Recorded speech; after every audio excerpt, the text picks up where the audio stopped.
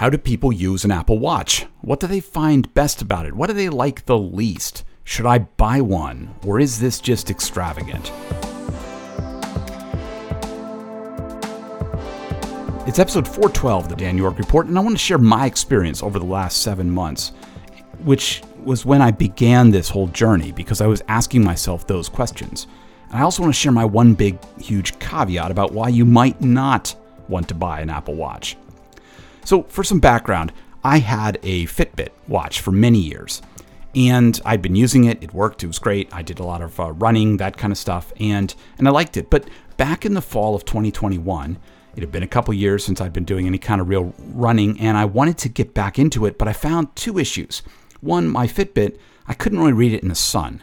And the second part, it was just hard to read. I had one of the Alta HRs. It was an older model there. I could have bought a new Fitbit or a Garmin or many of these other watches that are out there, and I looked at them. I looked at a number of different options, but the reality is, well, two things. One, I'm already deep in the Apple ecosystem. And secondly, Fitbit had been bought by Google. So it's kind of like, who do I give my data to? Is it Apple or is it Google? Which one do I want to do? So I wanted to learn a little bit more. Growing up as a kid, I was always reading the comics with Dick Tracy's watch, always looking at all these kind of cool things. So I asked on Twitter back in February, and I had a whole thread of people coming back to me with ideas and things I'd never thought about. So I said, okay, let's do this. So I went out and I bought the bottom of the line Series 3 Apple Watch, which, you know, it may have a limited lifespan in terms of obsolescence, but this was a test. I got it for a deal for only $149. I wasn't ready to spend $600 or $700, recording and getting a watch that I wasn't even sure I'd like. So I got it. I used it. It's been now most of 7 months. And I have to say, I like it. I like a lot about it. It's become a part of my daily routine, and it's really a convenience more than a necessity. But it's great, and it helps in so many ways. I'm going to talk about a little bit about what it helps, why I use it, how I use it, what was there. First of all, it works as a watch, right? I mean, basic thing. It's a watch. It works. I can use it. I can see the time. I can read it. I can display it. It's all good. The other part was for running, it works great. It's visible. I can just look down at it. I can see it. It's all great. I use Runkeeper as an app. It works well for that. Heart rate tracking, all of that. It's excellent. So my initial goals of what I wanted out of this were achieved. But what else did it do? Kind of on a daily basis, probably the single biggest thing I use it for is a timer, believe it or not, because I drink tea. So I go down and I make myself a cup of tea in my kitchen and I let it steep for about 3 or 4 minutes. So, this is just a silly thing perhaps, but I can just tap a button on my watch and tap again, boom, and I've got a timer, and then after 4 minutes, it buzzes very nicely on me. Now, before this, I was doing it with my phone. I had used there's a hack in the iPhone in the accessibility settings. You can set it so you can just tap the back of the phone and it'll cause a timer to go off. It was great. It worked fine. But this is even easier because I don't have to take my phone out. My watch, my hand is right there. I can just go and tap on it and do it. The timer function is also one of the real useful pieces because you can have multiple timers going simultaneously. So if you're cooking, you can set up a couple of different things for different times that are going off. It does work with Siri. I'm not a big Siri user, but I have at times said, hey, blank, set a timer for whatever, and it's done that. I also you can use it to silence alarms, and it just buzzes. It has the so-called the haptic tap feedback. It just buzzes on your hand. It doesn't really make a lot of noise. I turn off a lot of the sounds and that kind of stuff. So that's kind of the biggest thing I use it for every single day, multiple times, all the time. It's a huge convenience in that regard. The other piece, and this is perhaps a little bit more focused on the work I do, is the display of multiple time zones. And here's the thing. I work for a global nonprofit organization that has people spread all over the world. So our meetings are, some of the big events and things are all set up in UTC, Universal Time Coordinator, which is the new, which some older people may remember as GMT, Greenwich Mean Time, but it's UTC is the formal and yes, there's a difference, okay, but just go with me, okay? UTC. So what's nice is I can just I have a watch face. I'm looking at it right now. Of course, you can't see me unless you're on Twitch, but I have UTC built right into the face. So the main time is at the top, and right below that it says UTC and whatever it is, plus 4 hours in my case. I'm on the US Eastern. That's fantastic because I'll be, when I'm on my desk on my computers, I have little things up in the menu bar on the Apple, on the Mac, that tell me the times in different locations. I can see it right now. I'm looking at it above my Audacity screen. I can see London, UTC, Geneva, Serbia, Ethiopia, Singapore, just different places I interact with people in. But when I'm moving around, if I get a WhatsApp message from somebody saying, hey, that next meeting is going to happen at, such and such UTC, I don't have to try to do the math in my head. I can just look at my watch and say, oh, okay, that's X amount from now, or whatever else it may be. Similarly, when I've been supporting somebody remotely in a location, there was an event in Kigali, Rwanda, where people were working there, another event in Geneva, where I was providing kind of virtual support in some ways, just helping out with different things. People there had WhatsApp chats or other different messaging chats. And I was able to just look at my watch and be able to say, oh, it's that time there. I know what it is. It made the time zone, thing super easy. So that's like a second super huge help with it. The other thing I do almost every day is it's got a little weather. You can put a little weather button on there, an icon, and you can hit that. And it has a linkage with weather.com, and it provides this very nice little circular view of the hour by hour temperature, the weather forecast, the percentage precipitation. Super huge, useful thing. I use it every day. It's fantastic for that. I also, when I'm doing more workouts, I have a little, in the bottom of my screen, I just tap it and I can go and start a workout. These kind of things. Just very easy to go and do things that normally I would have had to pull my phone out for and set that and do it in some way. So it works super well if you're using those kind of apps that are there. I also like the text messages. When I get one coming in, I get a little buzz on my wrist that tells me there's something I can look at. I can just glance down, see that.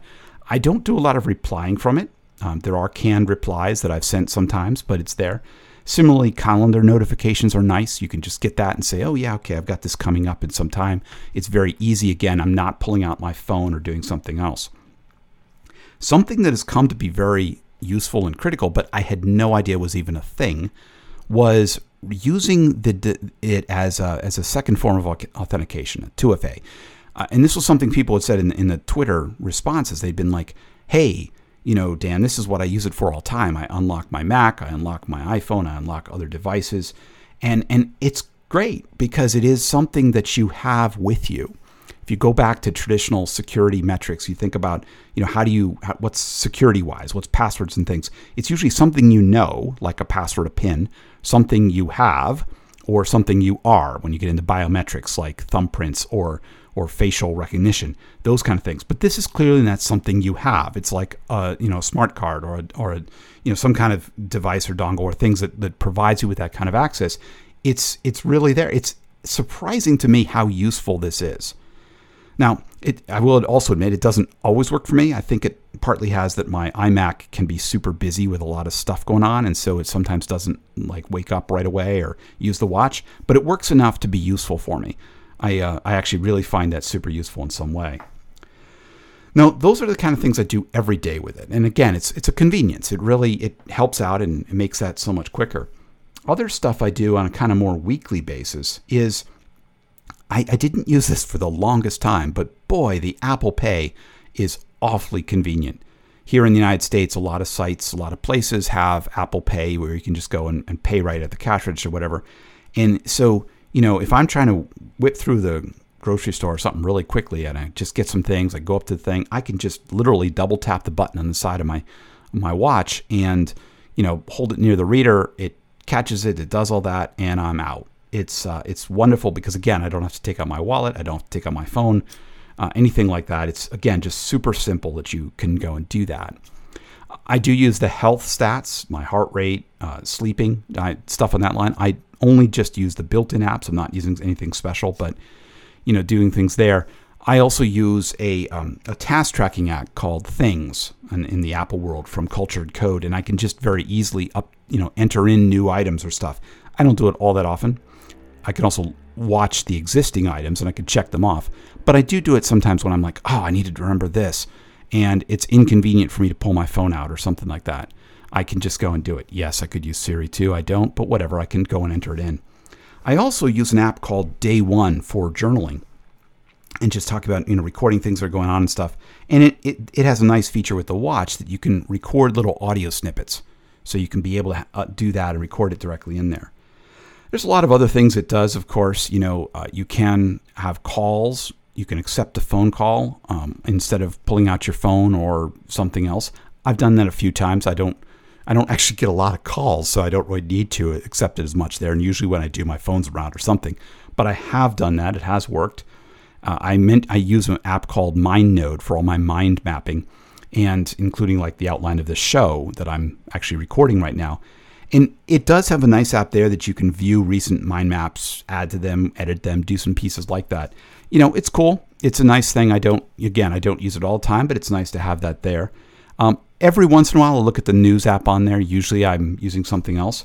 When it's wintertime and it's skiing, there's a nice little app that you can use to help initiate a ski run, or actually one of them will just start using, it notices your motion with the watch. And so it will record your ski runs and stuff on that line. Again, perhaps particular to the region I live in where we have skiing like that. There's an app called Water Llama that lets you log how much water. And for a while I was tracking that and seeing how much water I was drinking. And that was super useful. Again, very easy way. The audio controls are nice for being able to turn on or off a Spotify or Overcast for podcasts or Audible, whatever else. You can see those kind of things. I was in the car recently and my phone was up in the front using Spotify to play into the car, but I was sitting in the back. Somebody else was driving. And it was excellent to just be able to use the watch to be able to go in and change the playlist around, change the order, do some different things. That was cool. There are tons of watch faces. They're certainly fun to play with. I've done a bunch of different ones that I use for different things. It's also kind of cool. You can take a picture on your phone, on your iPhone, and then just say, create a watch face on it. And that will create a watch face that'll come over onto your watch. So if you have something that you want to just memorialize for a minute or whatever, you want to capture and see on your wrist all the time, you can do that. Now I tend to, like I said, I have a particular watch face I use that gets me these different functions and things. But it's cool. The maps I've used them a few times. I haven't traveled enough to be walking places where I might find the watch useful. Apple Maps, of course, worked better than Google Maps. I tend to use Google Maps, so it was there. But you could get that kind of feedback about where you're going and stuff like that. The camera remote has also been useful when I've set the phone somewhere and I've my iPhone and I use it to take pictures. I can be standing back and take the picture tapping my watch discreetly rather than trying to hold my arm out to do a selfie with everybody there or something like that. So those are all kind of the cool things I've seen on it over time. Again, other people out there, a number of people have the more expensive models, the higher models, and many people like the ECG function the electrocardiogram that can actually monitor your heart at a higher level than what you get in the basic item. A lot of other people talked about the same things I've been talking about here with exercise tracking, sleep tracking, timers. 2FA has been a big one on the people that mentioned those kind of things. Somebody used it for, they used to like to focus what they're doing, and they use OmniFocus, another task tracking kind of tool, and they use that right on there. Some people mentioned some of the mindfulness apps and pieces. I haven't used any of those. Somebody else talked about using it as a flashlight, and I realized there is that function on there, but I have never really used it too much, but it is there. So lots of things you could do with it. Overall, I like it. The controls are there. It's become part of my daily life. And it's really there. So what is my dislike, or what's the caveat that I have that I would strongly encourage people to think about it? The big challenge, battery life.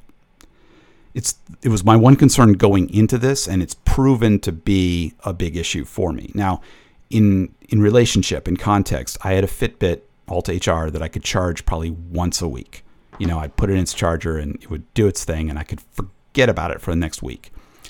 With the Apple Watch, I have to daily charge the thing. So I have to figure out where in my life is there going to be a time for the watch to sit for 30 to 45 minutes. Now, I should put another caveat here. I have the Apple 3, or the Series 3. It's the bottom of the line. It's the bare bones basic Apple Watch that came out a number of years ago, but you can still get it. It's the cheap entry point in here. I'm told by some that the later watches, the series, the 5, 6, 7, etc., all have better capabilities, battery life may be better, etc., but I've still heard people saying that they've got to charge it a lot, even with the higher ones, because you have a bigger display, you can do more with it, all of those kinds of things. And this is really the caveat. Now, some people, it seems, as I've researched this, some people just put it on their nightstand and they put it there and they let it charge overnight, and that kind of thing, and they have it in the morning, which is fine. And I think that could be a great way to do it, except that I want to track my sleep. That's one of the reasons I got it, was for sleep tracking. So I can't do that. But for me, daily, if I'm at my desk, at my, sitting here doing my work, then I can actually work with this pretty fine. I have a charger sitting right on my desk. It reminds me, and I just go and take the watch off, plop it down for 30 or 45 minutes, something like that, while I'm in a meeting. And when it's done, so it's all there. But other days when I'm not in my office doing this, it has become a challenge. For instance, when I was going skiing in the winter, I had to remember to think about, okay, I need to charge it when I first get up, having breakfast, getting ready, getting the stuff in the car, doing all that kind of stuff. Or I have to go and bring a charger cable in the car, that type of stuff. Similarly, weekends, I forgot to do it, that kind of thing. It goes into power reserve mode if it gets down to the bottom. I was kayaking in the middle of Lake Champlain one time, and I feel this buzzing on my wrist, and I look down and it says, you're at 10% power mode. It's going to go into power reserve now, whatever. And that was fine. It wasn't that I absolutely needed it, but the functions of the watch, the things I've come to use with it were no longer available, once it started to go into that mode and to die. The other piece I found was that, and this is again perhaps a northern, climate kind of thing, it was challenging to use in the winter, just because like any watch in the winter, you're going to be using it and it's inside coats when you're going outside. When I was skiing, when I was doing stuff like that, you had to like peel back the coat to be able to see what's there. Again, that's the thing with any watch, right? So it's not necessarily this or anything else, but it's just one of those challenges that, you have to think about. Well, am I paying for a very expensive thing to have on here if I can't use it for 5 months of the year when I'm outside or something like that? All of those kinds of things. The upgrades were a little bit more than I thought. They took a little bit longer, but that's just kind of typical, that kind of thing. I had to just plan a block of time when I didn't need the phone or the watch, because they had to be together near themselves to do it. But again, my one big concern was this whole battery life thing.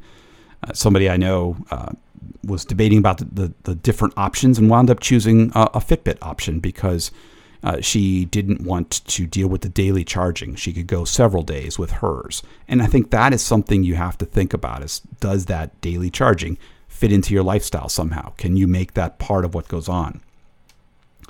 There's many other things that it does that I haven't even played with.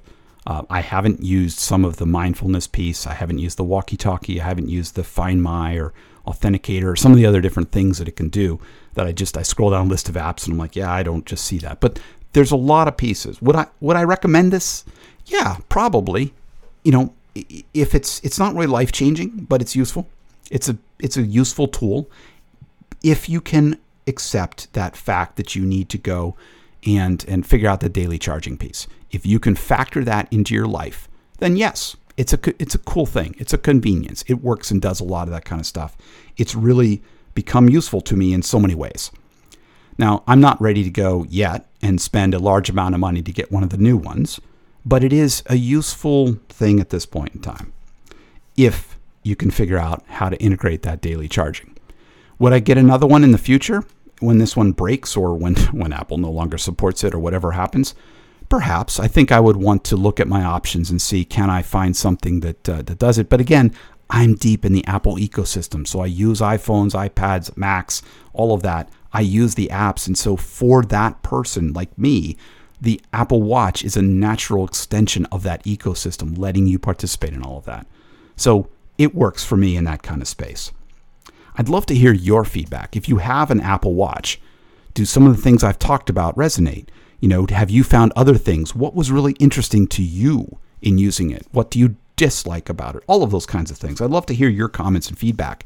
You can leave them on soundcloud.com/Dan York, or wherever you find this on social media. I tend to send it around there. You can always send me a message to @DanYork on Twitter, or danyork@mastodon.social if you use Mastodon. You can use good old-fashioned email to dan@danyork.org. And you can find more of my audio and writing, etc. at my site called danyork.me. So thanks to my youngest daughter for the intro and outro music, and thanks to all of you for listening. Bye for now.